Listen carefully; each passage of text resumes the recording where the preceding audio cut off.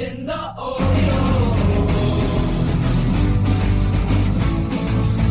Watching the Orioles. Watching the Orioles.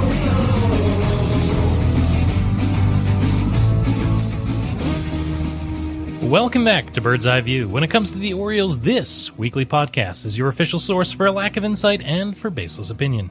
Today is the 16th of April, 2018. I hope it hasn't been too taxing for you.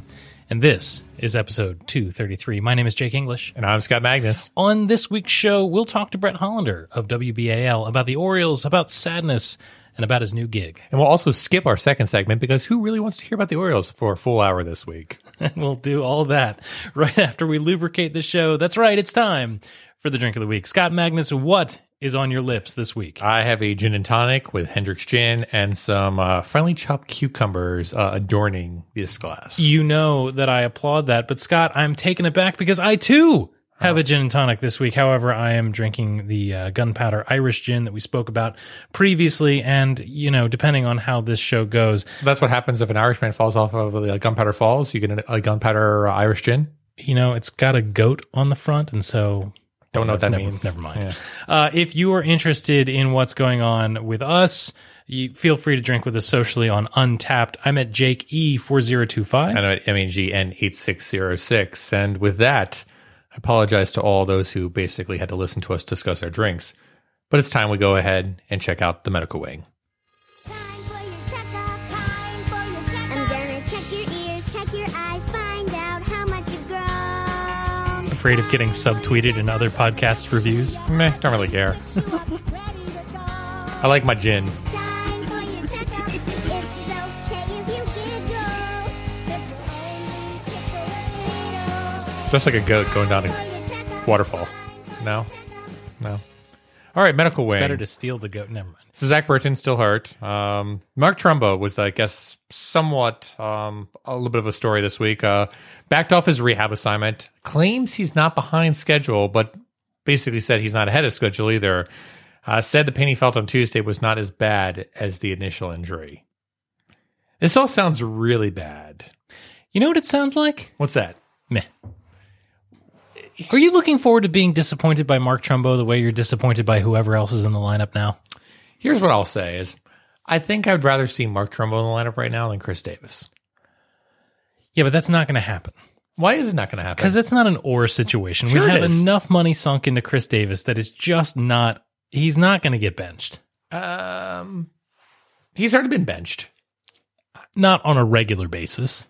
No, like on a semi-regular basis. I don't see it happening. Okay. I think he takes at bats away from Alvarez and Valencia. One of those is going to be gone. Well, certainly. So at bats, but yeah, I think that's the solution. Okay. Gabriel Noah, of course, is out still. Kobe Rasmus is still out. Jonathan Scope, out with an oblique injury now. Coincided with the need to bring up Cobb. Jake, you've got here in the show notes, is this a possible pothole? To which I scream, no! There's no chance that Jonathan Scope is sent down to the DL to get Alex Cobb onto the roster. This makes no sense as a potential pothole. Why would the team take one of their top 5 best players and say, yeah, we really don't need him? Because I was trying to generate hashtag content. Well, if we're going to generate hashtag content, why don't we go to 280 characters or less for this week on the Twitters? All right, I'm going to start out with some beef. And my beef is with a good friend of the program, Matt Taylor of The Roar from 34. Matt Taylor Came on this program and announced his retirement from blogging. He did. He said that he was shuttering the blog. He was like, today, I consider myself monthly astrologer in the Facebook land. This was one of our favorite blogs. I loved going to The Roar from 34. And so after having announced his retirement, I stopped checking his site until today. Today? Yeah. 3:30 p.m. today, in fact, where he tweeted this. Matt Taylor, at Roar from 34. Here's a crazy Orioles fact I wasn't aware of until writing my most recent post. The 1954 Orioles had a winning record, 2-1, after their home opener. The O's wouldn't have a winning record again until 3 years later, after opening day in 1957. That's a really interesting fact, but more interesting fact is that there's content on the Roar from 34. There's a couple blog posts from March and April of 2018. Matt, you done us wrong. I mean, here's the thing. We know Matt loves Orioles history, and we also know that Matt loves pancakes. So clearly he is just, emanating Jim Palmer and trying a massive comeback, coming out of retirement, making a massive comeback, and saying, I'm going to give it the good old heave-ho out there for Birdland Blogosphere. He's also never given up a Grand Slam in Major League Baseball. Never gave up a Grand Slam, no. Matt, welcome back. I will read anything you write. I hope you do not have a Grand Slam hit off of you by Chris Orioles that makes you retire. This next tweet goes into the co-sign category. It comes from Orioles fan Probs. And it goes as follows. Look, man, I like Chris Tillman. I'm sure he's a nice guy, but I never want to have him pitch in an Orioles game ever again. Incorrect on this one, though, on one aspect. I would like to see him pitch in an Orioles game once again, but I want him to be pitching for the opposite team so the Orioles can hit off of him. Fair enough. Here's a tweet for which I had the very same reaction. This is from Justin Fenton, who, of course, tweets at Justin_Fenton. I've had a wonderful day, and yet still decided to turn on an Orioles game today, started by Chris Tillman. Yeah, know how that feels. I know how that feels. It ruins a day quickly. Next week goes into the Hello, Darkness, my old friend. And we're singing on Bird's Eye View again. It's that kind of season. And it's appropriate because it's Utah Street Report at Utah ST Report. Probably Derek Arnold posting this because it has some advanced statistics, and he loves those nerdy stats now. The Orioles are 27th Major League Baseball in runs per game at 3.19. Only Cincinnati 2.9, Kansas City 3.0, and San Francisco 3.1 are worse. Alvarez 206, Manny 156, Trey 112, Cisco 106 are the only players with rated wins created plus over 100. Next highest is Craig Gentry at 76. Yuck. Whack. Yuck. All right, now here's a fact from the Twitters, which is big, if true. This comes from Eric Arditi at Barstool RDT. I'm so happy the Orioles finally have an ace. I love Bundy. Scotty, Ouch. Is it too soon? Knock Is it too on soon wood. to use the word that rhymes with mace? I think it's way too soon for that. All right. I hope that I'm so happy the Orioles finally have an ace. I hope someday to be so happy that the Orioles finally have an ace. But while I'm busy splitting hairs here, Bundy's been really fun to watch. Really fun to watch. Hey, Jake, let me ask you a question. How long will this record last? This tweet comes from Rich Dubroff MLB at Rich Dubroff MLB. Hashtag Orioles struck out 14 times. They're high for a 9-inning game.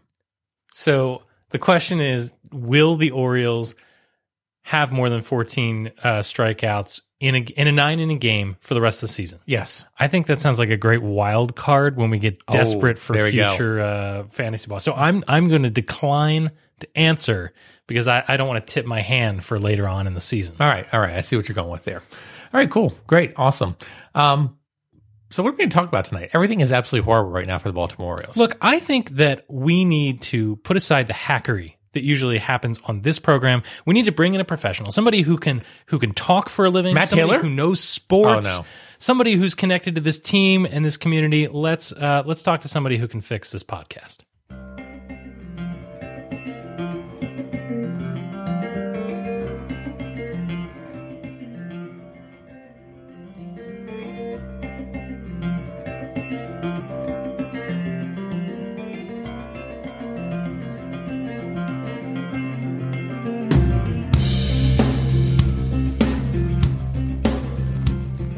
Orioles fans will know our next guest from The Brett Hollander Show, as well as the show that was at one point called Sportsline. Brett is leaving the evening to go to a brand new daytime show that will expand beyond the world of sports, and he's consented to come and waste a few minutes here with us at Bird's Eye View. Brett, thanks so much. Guys, thanks for having me. I appreciate it. All right, before we go any further, the most important question we will ask you will come at the end. And so the second most important question is this. Brett Hollander, what is your drink of the week? Drink of the week. I've been enjoying the Raven Special Lager recently. It's, pretty good local beer, and they have a couple of good ones. I actually walked back to my fridge for some real-time play-by-play here, but it's the Special Lager is, it's a Edgar Allan Poe on it, and it has a blue cap. They have a couple different ones in IPA, but I really enjoy the Special Lager. I've enjoyed it for a while. I don't know if I'll be drinking in the springtime when we really get into it, but it's this time of year is really good. Nice malty finish with that beer. Very, very good Yeah, beer. I really like the special lager. I mean, I like all their stuff, but I think that one's really their best one. I completely agree with you. Very nice age to it, basically. So, Brett, you've been at this a lot longer than we have. Our show started right before 2012 season. And how do you go on the air, especially during this recent funk that the Orioles are in, and basically talk about a losing team night after night, especially during the dark ages of Orioles baseball? How do you basically get the aspect of, okay, I have to draw my listeners in and talk about bad baseball out there when these instances are happening? Well, I think living through those 14 years of losing, I have the perspective of those 14 years. So to me, it's all relative. And even now, I don't care what people say the attendance was last week against Toronto. I mean, just looking at the Twitter wagon, the overall antenna and interest of Orioles baseball is still way higher now than it was in the back 5 or 6 years of those 14 years of losing. And I think there are a lot of things in play with the fan base, but when you have that run and then you have 5 years of really competitive baseball, 3 playoff appearances, a division title, a lot of great moments, a lot of great all-star caliber seasons, and just, really an interesting storyline night after night, you can kind of compartmentalize it. As far as what's going on now, I think there's nothing worse if this is heading towards, a Preakness day where your team's long out of it. But it's not going to be for lack of good storylines, where, I think the direction of the franchise is pretty much at stake over the next few months, when you're talking about Buck, Duquette, Machado, Jones, etc. So, and then you're going to reach a point here, which I think a lot of fans would be excited about, which is, perhaps seeing in the not too distant future guys like Cedric Mullins and Austin Hayes and Chance Sisco and a handful of guys like that all, pretty much playing every day. I'm not saying that's where it's necessarily going right now, but it could. Sure. On last week's episode, we tried not to be negative or acerbic. We tried to take a positive tone, right, and filled our glasses half full of orange Kool-Aid. Sure. So aside from the obvious choice, which is Dylan Bundy, I'm going to rob you of that. What positives can you take from the Orioles right now? Trey Mancini is, I think, the best hitter on the team, and that includes Manny Machado. Pure hitter. I think it doesn't matter the weather, doesn't matter where he bats in the lineup, it doesn't matter what inning it is or what the score is. Mancini is a ball player, for one, and he's a hitter. And the fact that he's in his second season, I'm not saying he's going to be one of those guys who I think he's going to develop into a 35-home run guy and hit 330, but he's everything pretty much the rest of the lineup isn't. He sprays the ball around. He works at bats. He's not going to be, I don't think, a 400 OBP guy, but he'll, I think, be a consistent, 350-plus guy. I don't think he's going to lead the universe in strikeouts. And just, you can't pin him down defensively into a specific shift or anything else. And you see the base hits pay off that way. It's added so much to his overall batting average, and I really get excited about Trey Mancini, mostly because of his age. He's under club control for a while. I think when Trey Mancini's all done, we'll probably see a statistical output maybe a tick below what Nick Markakis did here for a long time, which is someone who's a complete stat stuffer, and someone I'll say right now, I think Trey Mancini is going to head to the Orioles Hall of Fame one day if he stays healthy. I just look at his age and what he's already doing, but it's bad right now, and I totally get, when you're 5-11, you're 5-11, and they're not hitting, and they're not really that sharp defensively. The bullpen will be fine. I think there's these overarching concerns of things, but one thing I'll tell you guys, think about this for a second. I could probably tell you right now what the Orioles rotation will be when they line it up in 2019. And how often could you have said that? It will probably be Bundy, Gausman, Cobb, Harvey, and if they don't trade Cashner, who will have, I'm sure, a lot of deadline value because he's under control for next season, probably Cashner. And that's not that bad. In fact, it has some high-end potential. So it's not as bad as it seems. There's enough prospects, and there's certainly some exciting pitching things happening when you look at Bundy and Harvey, and even Gausman hasn't been that bad so far, where it really isn't as bad as it seems with the 5-11 record. Sure. And I think that you're right about the rotation having the opportunity to be good in the future. But keep in mind, during the dark ages, we could tell you what the rotation was going to look like in 2 to 3 years, because that's what we were being sold, right? We were being sold on the Hayden Penns and the Brian Mattises and the Jake Arrietas and all that. So I hear you and I'm with you, and I hope you're right. But what I'll tell you is I was super wrong about Trey Mancini, because he won, the Brooks Robinson Award or whatever it is, the player of the organization in the minor leagues. And I thought to myself, well, that's like being the valedictorian of summer school, right? Like, so what? He's just some guy that plays first base and he'll never come up because Chris Davis is there. I have never been so glad to be so wrong about a player. He's a special guy. I think he has a personality that's really likable. I think he has a chance to actually be beloved here. And I'm not saying he's a superstar, but sometimes those guys like Markakis aren't necessarily, superstars in the game's eyes, but there's some people who are just really likable, and he plays the game a certain way. I've talked to Trey about this, but why he was overlooked as a prospect, because he's hit everywhere. And he's hit everywhere going back to his days in Notre Dame and through the minor league system. He's hit with power. And there's just always people who are really ready to kind of brush him aside, which I've never fully understood. But they'll tell you that he's not like a natural athlete, although I would tell you that he's a good athlete and a ball player. But he's not some 5'11" guy popping out of the ballpark. I mean, he's 6'4", and he's big, and he's strong. And he knows what he's doing at the plate. He can do things with the bat. You look at him get to an outside pitch and get to an inside pitch. I mean, Chris Davis can't do that. I'm not sure if Chris Davis could ever do that. He doesn't have the natural pop of Davis, but he can, he looks for a pitch and he can drive it to the inside and hit it out the ballpark, or he can pound one to right field. He just does things hand-eye wise that, really hard to teach. So I really wouldn't overlook him. Going back to your points about, the drafting and developing of pitching prospects that have failed for so many years here, really 20 years. Things have obviously turned around since 2011, 2012. And, the truth is about pitching prospects is you get 10 of them, and they're all highly valued in a hypothetical world. Maybe one or two really make it to the top of that.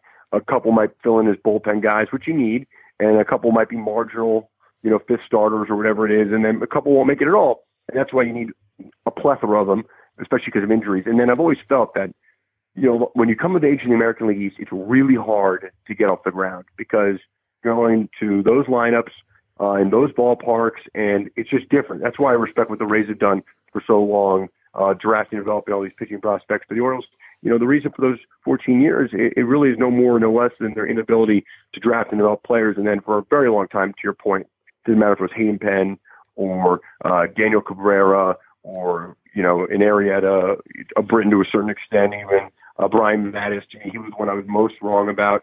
And I mean, I can name Matt Riley, pop off 15 of these guys. And some did make it in other capacities. We mentioned Britton, certainly Arrieta. Jim Johnson was a Jim Palmer Award winner, became a great reliever in baseball for a long time. But whether they panned out as, high-end starting pitchers here, only, really a few of them have. And even with Dylan Bundy, you think you're seeing something great happening, and maybe you are, but I'm very cautious about it, as you were, basically saying.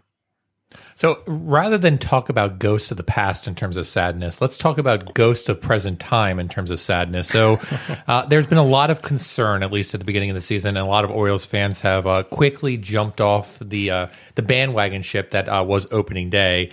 And we've seen dismal performances from the lineup, the rotation. The bullpen actually has been some surprising, basically not holding up its own, and also the defense as well. So out of those four, each of it has let the team down in its own fashion. Out of those four, what concerns you the most going forward into this 2018 season? Well, through the season, I would say if they get decent starting pitching, I think the bullpen will be fine. Michael Givens had a similar start last year. He hasn't pitched well in cold weather. Brock is Brock, O'Day's O'Day. I actually think it will be a good bullpen, and if they can kind of get to 500 and get Zach back, I mean, that's kind of your hope for any sort of shot at contending this year, I think. I think there's some legitimate hope with the starting rotation right now, minus Chris Tillman. I don't know much hope there. Defensively, they're probably not the team they once were. Obviously losing Jonathan Scope really hurts, because then you're really moving Beckham to second. He was just getting used to third, and then you're really just trying to find a way to survive third base. You're playing Chance Sisco a lot behind the plate. I think he can be okay, but he's by no means a frontline catcher right now. But I think he's on his way, but you have to do it. Mancini's an average left fielder, so I'd say the defense is probably not going to be great like we saw in the first part of the the Showalter era here, which was such a hallmark for the team. But you don't expect mistakes either, and we've seen a few of those. I mean, offensively right now is my biggest concern. The lineup is flawed in so many ways.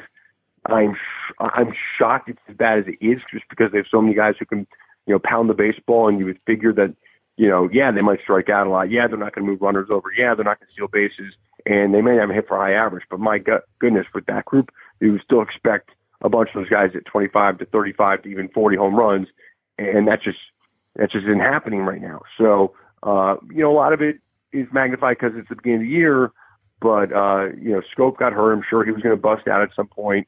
You don't really worry about him, but there are gaps in this lineup right now, guys. I mean, Chris Davis is really hurting them, but Tim Beckham's not hitting. Caleb Joseph is pretty much a starting catcher, and he was hitting 120. You have multiple guys in this lineup who are hitting below 150, and they're actually walking a bit more this year, but it doesn't matter because they lead planet Earth in strikeouts, and they're not hitting out of the ballpark even. Absolutely. Now, let's shift a little bit to the rotation. I was delighted to see Alex Cobb get signed. I wasn't expecting it, especially so late. And what it did, not only did it provide Alex Cobb, but it also made the Andrew Kashner signing more meaningful. And I thought to myself, okay, well, we can cobble together a rotation in which Chris Tillman is your number 5. I mean, Chris Tillman, bounce back candidate, is your number 5. But now let's look at Chris Tillman, all right? How long is the leash with Tillman the way he's pitching now? And what is the plan B? Is it back to Mike Wright? I don't know the plan B. It could be Wright. I hate saying this, but it's possible it could be Richard Blyer. Not that I don't think Blyer could be good at it, but what a force he is in the bullpen right now. I think they're trying to bide their time to when Hunter Harvey's ready. And by the way, there are a few other prospects behind Hunter that are intriguing. Keegan Aiken, if Sedlock can get it together, maybe even David Hess.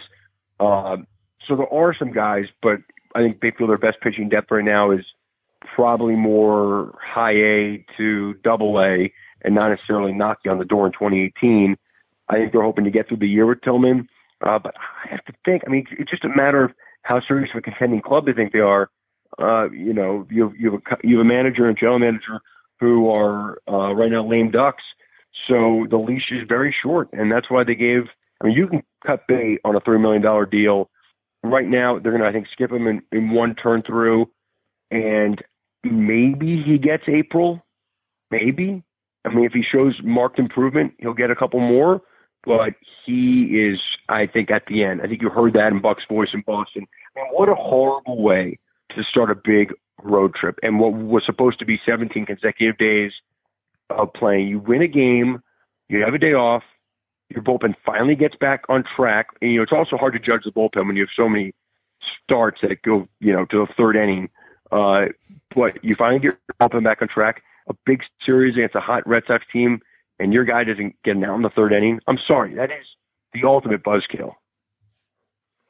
All right. Well, Brett, look, the Orioles are all interesting. That's really the focus of the show, but enough about them. Let's talk about you. First of all, I don't know what the chances are, but I just want to congratulate you for being named the host of the Brett Hollander Show. That's fantastic. It's amazing. The gods really shined down on me that day when they came up with a title like that, a creative title like that for the show. In all seriousness, congrats to moving to the afternoon slot and having a chance to expand the focus beyond Baltimore sports. I'd like to ask, what can we expect from the new afternoon show? Yeah, I think we're going to do sports to be a part of it, and I'm still going to be a big part of our Ravens coverage, and and baseball's going to be part of it when it can be, and I as well have started a podcast where sports will be a big part of that, and certainly major events. But it's a Baltimore-centric show, so if it matters in town, sports or otherwise, it will be a part of it. But the focus will be more general talk, news and politics, issues of the day, and it's subjects that have always interested me.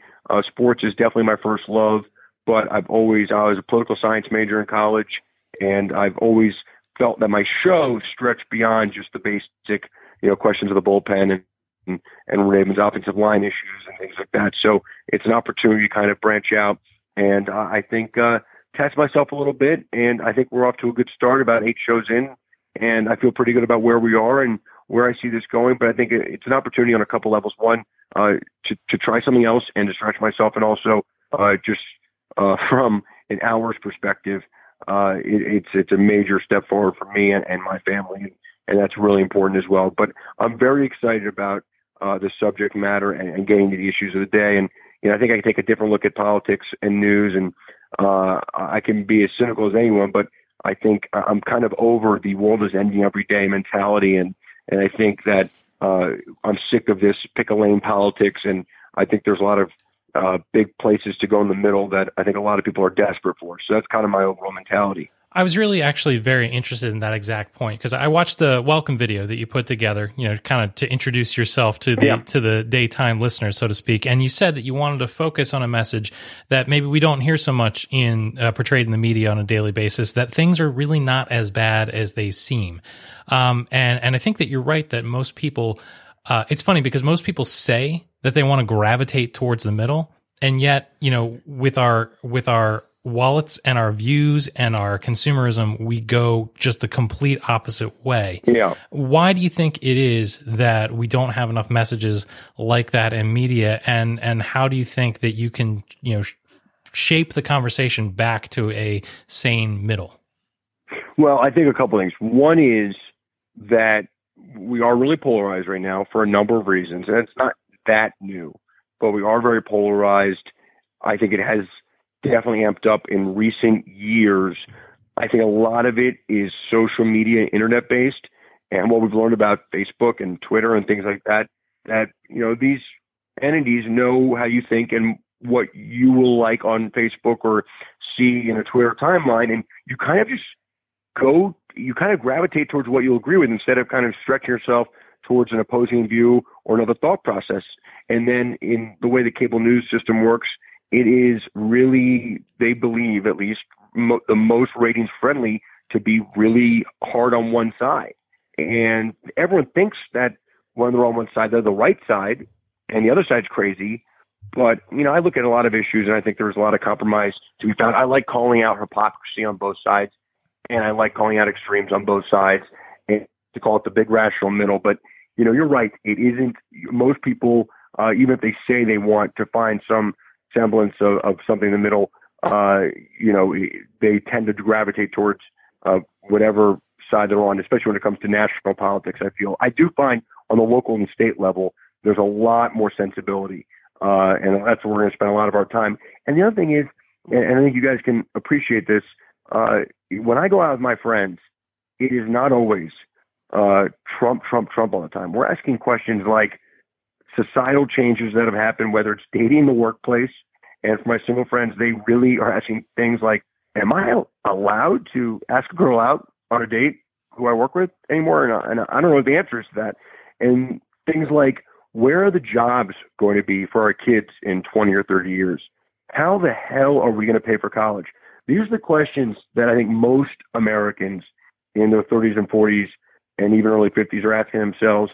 I think there's a lot of people who run cable news networks that want you to think that it's always Trump all the time. I just don't think it's the reality. Yeah, I mean, I think that resonates with a lot of folks in the Baltimore community in the given region in terms of this whole aspect of it's not just as simplistic as a Trump versus a Clinton in terms of liberal versus conservative. Right. It comes back to that aspect of, and I hate to put this cliche on Baltimore, but it really truly is this, where it's this hard hat mentality where it's I'm going to go in and basically do my work that I need to do. I may have that cynical, sarcastic attitude just like we do to our local sports teams. But the day in, I'm basically just trying to look out for my family and trying to make an impact on my day-to-day operations, both for my family, but also for my friends and my neighbors around me too. So I guess, Brett, with this avenue and this, new show and trying to promote that aspect of community and continuity within the region, what message or examples are you going to want to share or send to your fellow Baltimoreans in the next few months? Well, I mean, I think I am about as authentically local as you can get, and I care deeply about Baltimore and the overall metropolitan area and the state of Maryland. I'm a proud Marylander. I'm a city resident and have been virtually my entire life. And my hope is always the same, that, I'm the biggest fan of Baltimore. I want things to always get better. Whomever's in power, I want them to make the right decisions and win. Now, I'm a realist, and I get frustrated when I think things are not being governed correctly and our focus is off. But I think that I want to try and create a place where we can have an open and honest dialogue and hopefully not a non-name calling discourse about issues. But I certainly will not hesitate, and I have a lot of opposing views on. I will certainly not hesitate to try and force our politicians and our leaders to enact policy that I think is best for the community, whether it's cities or anywhere, any jurisdiction in the state. And I think that's where. And we're going to bring up issues that are fascinating, I think, and interesting, and some off the beaten path. I like to say that we're going to be a place where we're going to try and talk about things that you really can't get anywhere else, and it might just be overlooked, by any other outlet, just because of it's just not what they offer and timing and everything else. But there are things that we're going to try and get into. I really feel that we often don't talk enough parenting issues in the medium of radio or pods or anything like that. And those are people when I'm on the air that are out about driving.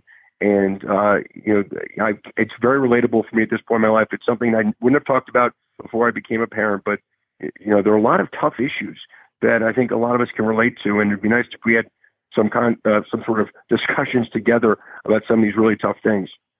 Well, Brett, having listened to you for several years now, I can only tell you that, you moving onto this show and being able to, kind of expand your voice is a great example of good things happening to one of the good guys. So all the best to you. I appreciate that. But having just buttered you up, listen, I have to ask you the most important question, and it is upon this that we will judge you, and please, we will judge you. So please brace yourself. The question to you is this: Beatles or Stones? Ooh. I'm a Beatles guy over the Stones, not by much, but I'm in the Beatles column. All right, Brett, you passed the test. Brett Hollander, thank you so much for joining us. Everyone who listens to this show should turn this off and immediately go find Brett on the radio. It's 1 p.m., correct? It is 1 to 3 p.m. And also find the Brett Hollander Show podcast available everywhere you find podcasts. And I'm just starting off in that realm, but I thought I'd join the Cool Guy group. And Brett, you're going to put us out of business. What are you doing? What are you doing? You're going to put us out of business. Where can we find you on Twitter? At Brett Hollander on Twitter, and just the podcast is going to be the radio show daily, but also some fresh content every day, which could be anything from talking Orioles to movie reviews to expanded interviews. So find me there as well. I appreciate it, guys. Absolutely, Brett. Thanks for doing it.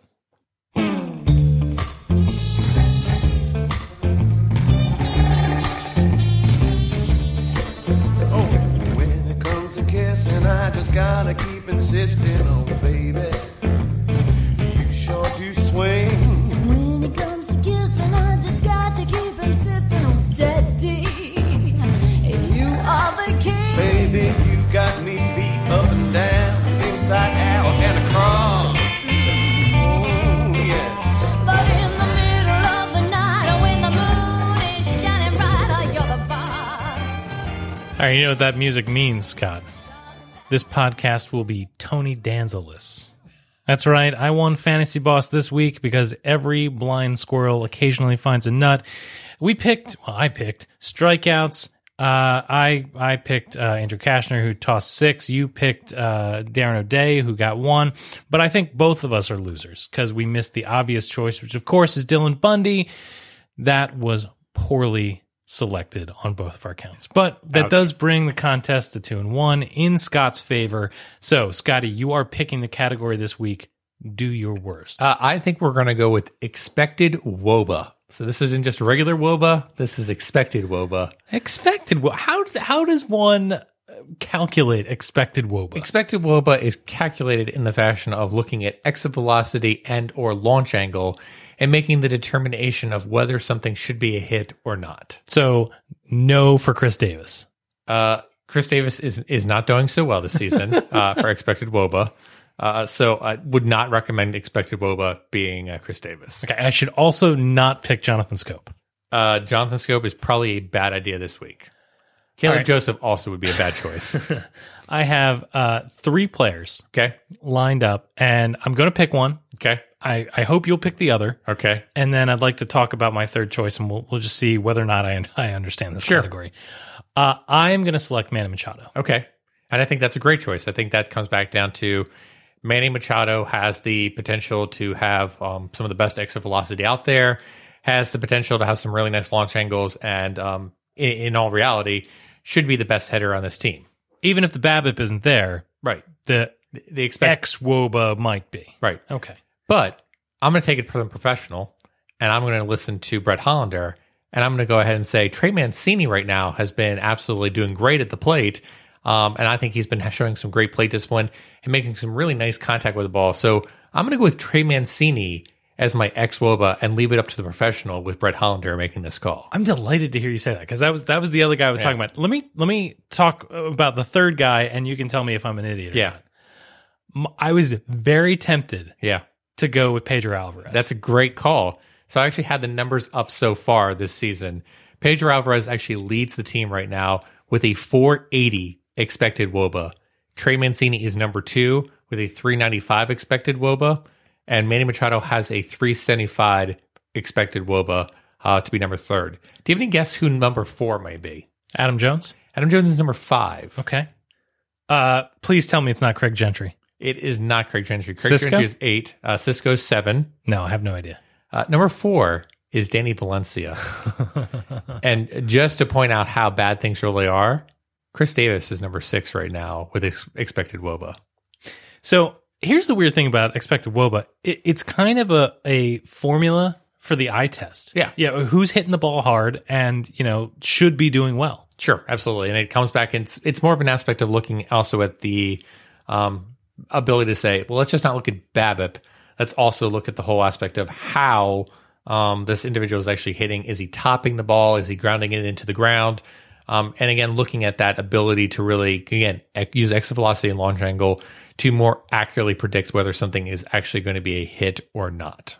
So I guess that just leaves us with wondering, Scotty, with expected WOBA, who will own it? And with that, let's go ahead and find out who is good, who is bad, and who is ugly this past week.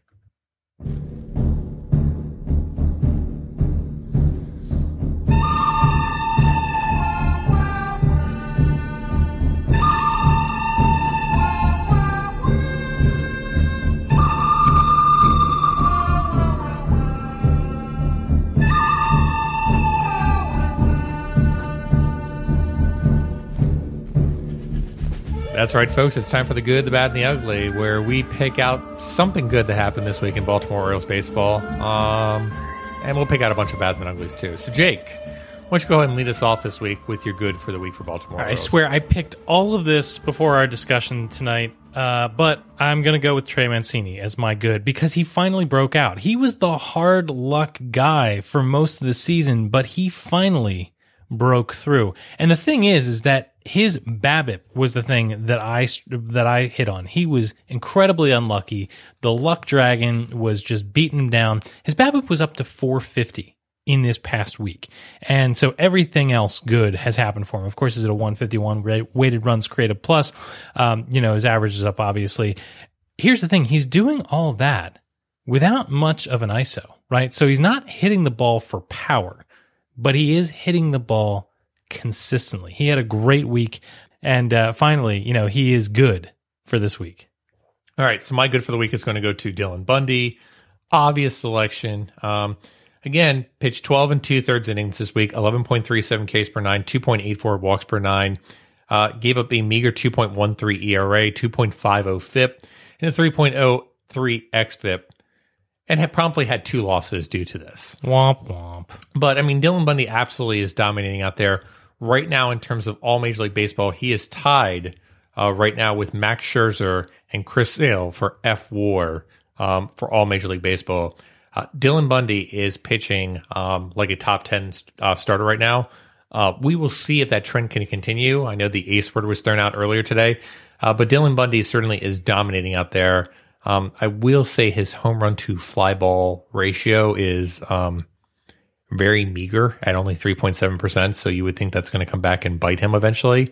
But I do like what I'm seeing from Dylan Bundy, mainly in the K rate factor more so than anything else. So Dylan Bundy has been good, and I hope he continues to be good. You talk about him in comparison with Chris Sale, and I'll just say this. He can be trusted with scissors, and I appreciate that about him. Yeah, and sleeves. My bad this week is going to go to Alex Cobb. Now, look, I'm not going to overreact here about one start, but that was not a good Orioles debut. All right, for a team that needed to bolster its starting rotation, it needed a shot in the arm. That was bad. Alex Cobb, you were our only hope, and you let us down. Not to mention, he made us look really stupid last week with going through this whole aspect of like, hey, Alex Cobb is starting. You know, it can't be as bad as it was last year. The whole team made us look bad this week. They did. We went really hard on the positivity. We tried so hard. Yeah. And they paid us back in major karma. They weren't going to let that happen. No. My bad for the week, of course, is going to be infield defense. It was atrocious, especially during the Boston series. Scope going out for an extended amount of period of time, we're going to see some really ugly baseball. And I think it also emphasizes, again, how little depth there is in the Orioles organization. Yes, we talked to Brett Hollander about some of the players out there, in terms of Austin Hayes, Cedric Mullins, but neither one of those is going to be able to play in infield. And I think this is what concerns you the most with Manny Machado potentially leaving next year is, yes, there are prospects out there, but there's no one that is in the wings waiting to replace Manny Machado. And that just seems like a massive hole that the Orioles can fill. With Scope going out at second base, it's the same thing, which is, all right, so we're going to shuffle the chairs on the Titanic and try to make do with what's going on here, but we have no one that is able to play a serviceable third base, shortstop, or second base in order to basically put this back in. I know Velma has been of conversation of potentially getting more starts. I've heard a few people rally again and say this is why we should have gone and signed Ryan Flaherty when we had the chance to. Jake, I ask you this. Where's JJ Hardy? Yeah, that's a good question. Where is JJ Hardy? What's Chris Gomez doing these days? Yeah. I mean, is it outlandish, though, to say the Orioles should just go get JJ Hardy and say, we need you to come back for, 15 days and help out the team and play shortstop? Well, I think it depends on what you mean by outlandish. Like, is it totally insane? Yes. Yes. Is it likely to end poorly? Yes. What's the worst that could happen if Buck Showalter went to Manny Machado and said, Manny, I need you to go to third base for 15 days. I mean, what's he going to do? He's going to leave the team. But all those things are bad. But Scott, we're not asking the most important question. What happens if we leave him at shortstop? He's going to leave the team. Will it make us feel good when his name gets called by Ryan Wagner? I know one fan that'll make very happy. One fan indeed. Nothing else is going to make us feel good, so it's not the worst idea that's out there. All right, let me go to my ugly. Sure. Looking at the offensive performance is just, it's mind-boggling. Let me just start at the bottom here. Let me look at weighted runs created plus and see. Oh, all right. My ugly for this week clearly has to be Caleb Joseph at negative 41. No,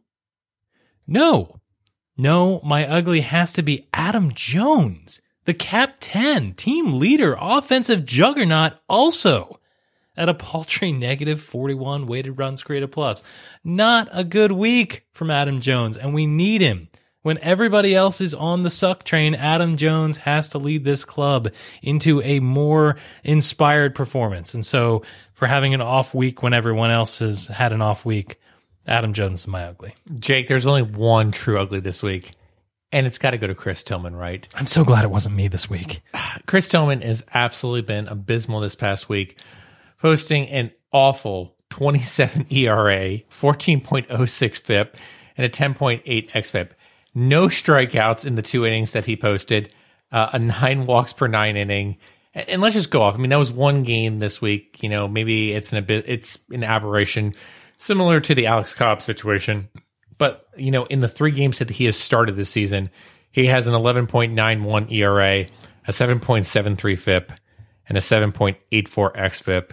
As much as we came into the season and said, there's no chance Chris Tillman can be worse than he was last season, Chris Tillman's worse than he was last season. So you're saying there's a chance. So I'm saying there's a chance. So, Jake, I don't know how long the Orioles can allow this to go on, but the Orioles need to make a move. And I think I was surprised that they didn't make the move immediately after the last Chris Tillman start.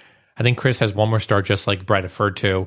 I think if that doesn't happen, I think we're looking at either another Mike Wright start, or I do think that we're lining up based off of how the bullpen was used in the Fenway series, where I do think we're going to see the Miguel Castro experience, and we're going to see what it actually transpires when that occurs. So let me ask you this. How crazy would it be to bring back J.J. Hardy to pitch? If Bartolo Colon is pitching out there right now, I bet J.J. Hardy could probably do it too. I really wish the Orioles had gone out and gotten Bartolo Colon just for the entertainment Just factor. for the entertainment factor. I mean, yeah, I hear what you're saying, but it's very frustrating to look at the Baltimore Orioles right now. And we said last year, like, hey, the starters can't be as bad as they were last year. And you're absolutely right. They're not as bad as they were last year. Last year, they were 5.70 ERA. This year, they're posting an impressive 5.33 ERA. So again, Progress. But that progress is all Dylan Bundy. The rest of the four pitchers are pretty much exactly the same as they were last year. So the only person that is standing out as being a difference maker so far in the 2018 season has been Dylan Bundy. A 5.33 ERA, it's not going to get it done.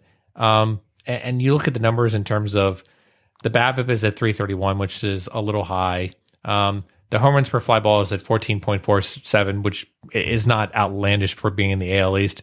But the ground ball rate is at 37.1. There's a lot of fly balls going on. And you know who's primarily to blame for that right now?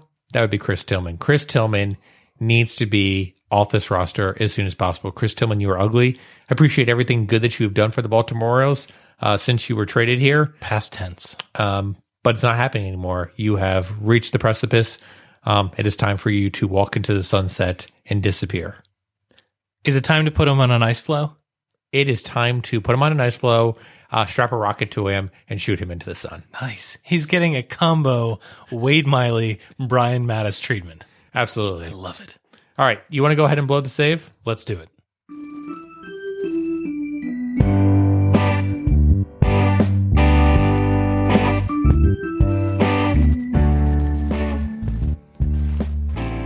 Scott, if there's one thing we're about here in this podcast, it's about good beer.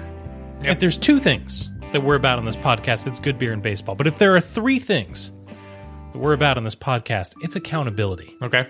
And it's time for some serious accountability right now. Scott, I was wrong. I was watching a game, I was frustrated, and I had my phone, and so my thumbs did a thing where I got all snotty, and I put something out there, and I just want to read it to you, okay? It's just a reminder, the team that accepted Jake Fox at catcher and Steve Pearce at second base didn't think they needed to replace an outgoing utility infielder with, an outgoing utility infielder. When plays like that happen, and this was a reference to Danny Valencia booting a ball at second base, they are who we thought they were. Scott, I could not have been more wrong. All right, I didn't do my homework.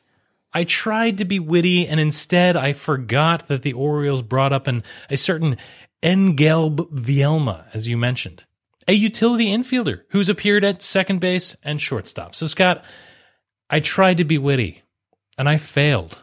And I did so because I couldn't see past the terrible that was Danny Valencia at second base. Is there actually another utility infielder besides Ryan Flaherty?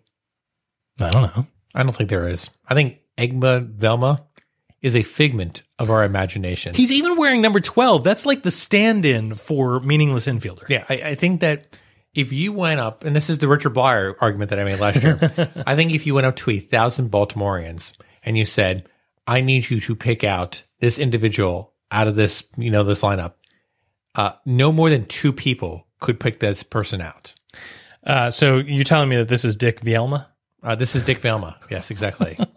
I don't think that the Orioles necessarily needed to go back out and get Ryan Flaherty. I'm not beating the Ryan Flaherty drum. No, they should have got J.J. Hardy. We just already covered this. I wouldn't have minded seeing Ryan Flaherty back, but I do think that they need some utility infielder. And the skills, I brought up Chris Gomez previously as a joke, but the thing about Chris Gomez is he could play all four infield positions plus the corners, which is the same thing Flaherty can do. You need a guy like that. Sure. And I hope that they have that in good old Engelb. Oh, well, I mean, I hear what you're saying. I also hear this aspect of it would be really nice to have someone that could play second base and or third base. If only there was a player at the very end of the season that we could have picked up for about $5 million who has a 348 on base percentage. Oh, well, we don't really need a player like that. Let's go ahead and let the Yankees pick him up. Yikes. Yeah, Neil Walker would not be nice right here. Yeah. All right, so this is all about accountability, Scott. Scott, I will not try to be funny again on Twitter. It won't happen again. I will do my research no matter what I'm doing when the game is on. You're trying to be funny on Twitter? No, it's not happening. Okay.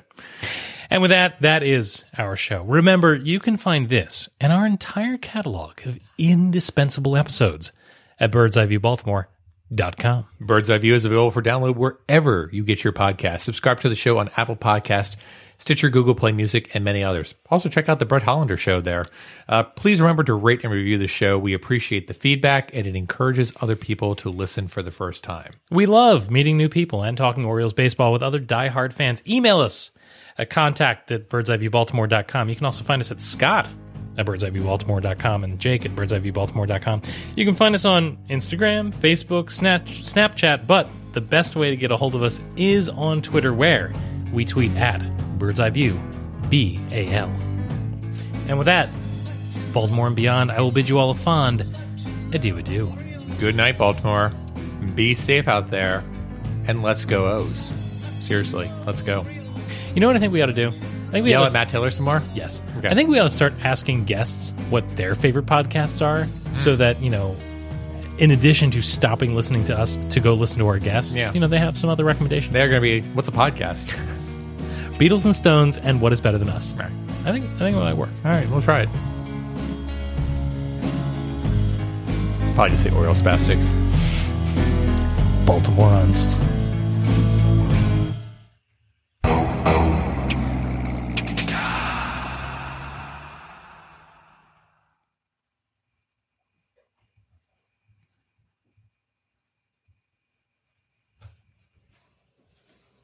You're still here? It's over. Go home. Go.